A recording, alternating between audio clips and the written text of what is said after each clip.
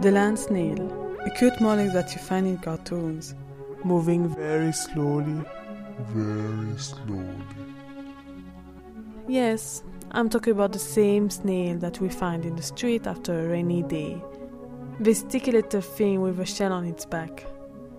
This dry thing that you can find sometimes in your garden in Egypt. Yes, I'm talking about snails. When I tell people I used to eat snails, this is how they react. Oh, you have got to be kidding me. Okay. Oh, man! What? Oh, my God! Personally, I understand their reactions.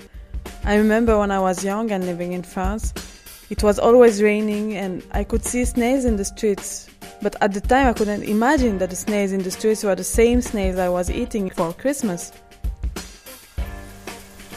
I will never forget the sound of the appetizing snails that were just coming out of the oven.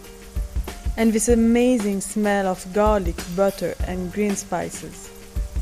Believe me or not, it's very delicious.